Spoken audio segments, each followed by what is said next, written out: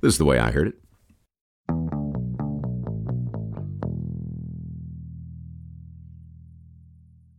Reverend Sylvester was the youngest of 17 children, so it should come as no surprise to learn that he was opposed to all methods of birth control.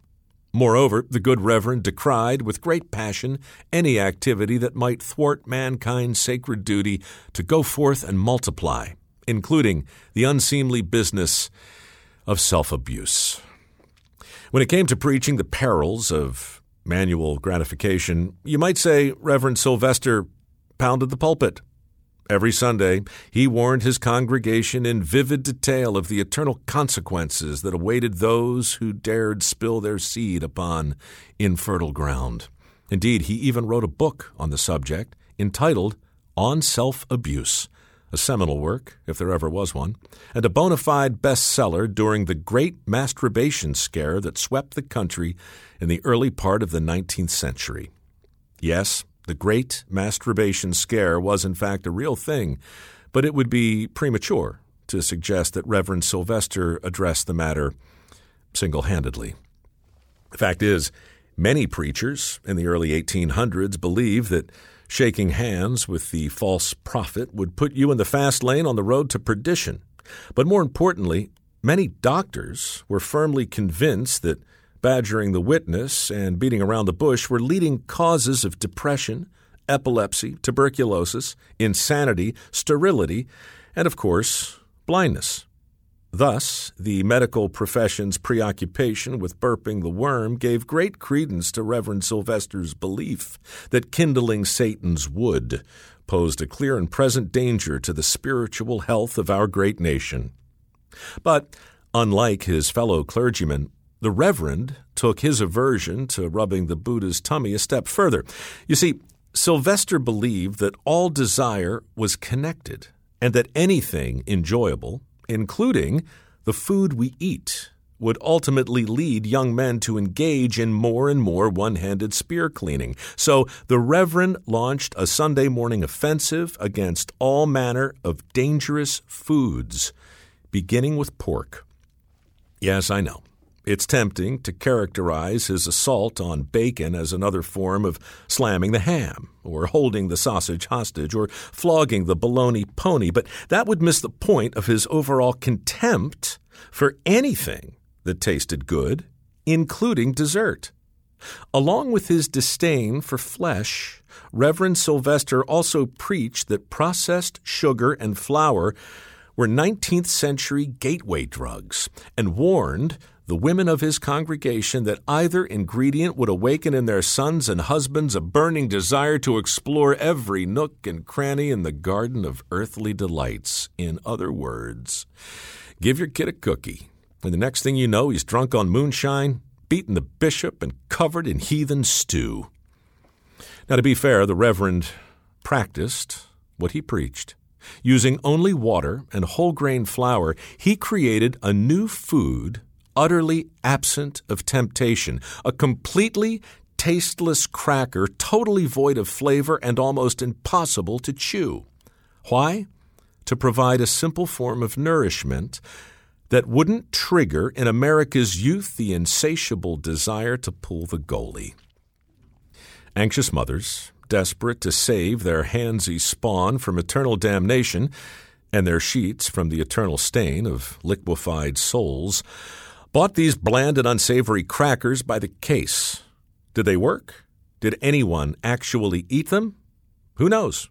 Polls on such matters are not exactly reliable, though studies do indicate that teenage boys in 19th century America were not all that anxious to discuss the frequency with which they auditioned the hand puppet. All we know for sure is that the anodyne crackers bearing the Reverend's name sold better than they had a right to, and went on to become a national symbol of self-control and clean living, right up until 1931, at which point the National Biscuit Company assumed production and took the Reverend's legacy into their own large and experienced corporate hands. Shockingly, the National Biscuit Company was more interested in making money than curing blindness and saving souls, and they believed that maybe the best way to accomplish that was to produce a cracker that didn't taste like sawdust. So they decided to add the gateway drugs: sugar and processed flour. The result? A major breakthrough in the dessert category and a major setback to the legacy of the preacher who believed any boy who shook it more than twice was playing with it. On a personal note, I have skimmed through on self-abuse, and speaking only for myself, I'm afraid I found the Reverend's warnings regarding the one-gun salute to be unpersuasive. His new and improved crackers, however, occupy a place of prominence in my personal pantry. Like you, I've enjoyed them, crumbled over ice cream, and ground into pie crust. But mostly, I prefer them around a campfire, smothered with melted chocolate and molten marshmallows. It was the Boy Scouts, who figured that one out nearly 100 years ago, and ever since people have said, "Can I have some more?"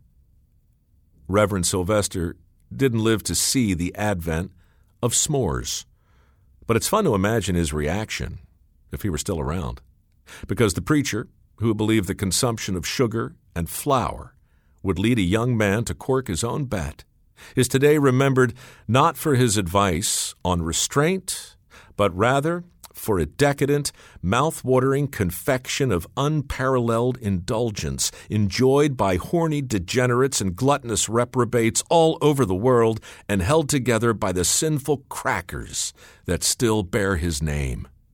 Thanks to the Reverend Sylvester Graham, s'mores are here to stay. And if you've never had one, you really don't know what you're missing. In fact, you might want to keep one hand free when you eat them. I know I do. Just in case I'm overcome with the desire to, grab another one. Anyway, that's the way I heard it.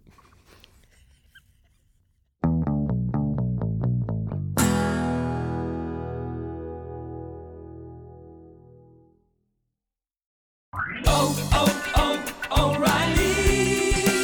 You need parts? O'Reilly Auto Parts has parts.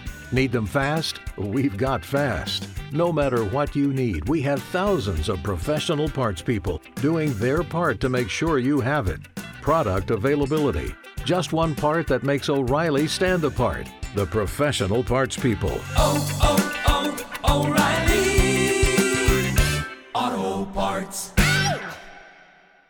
You've worked hard for what you have. Your money, your assets, your 401k, and home. Isn't it all worth protecting? Nearly 1 in 4 consumers have been a victim of identity theft.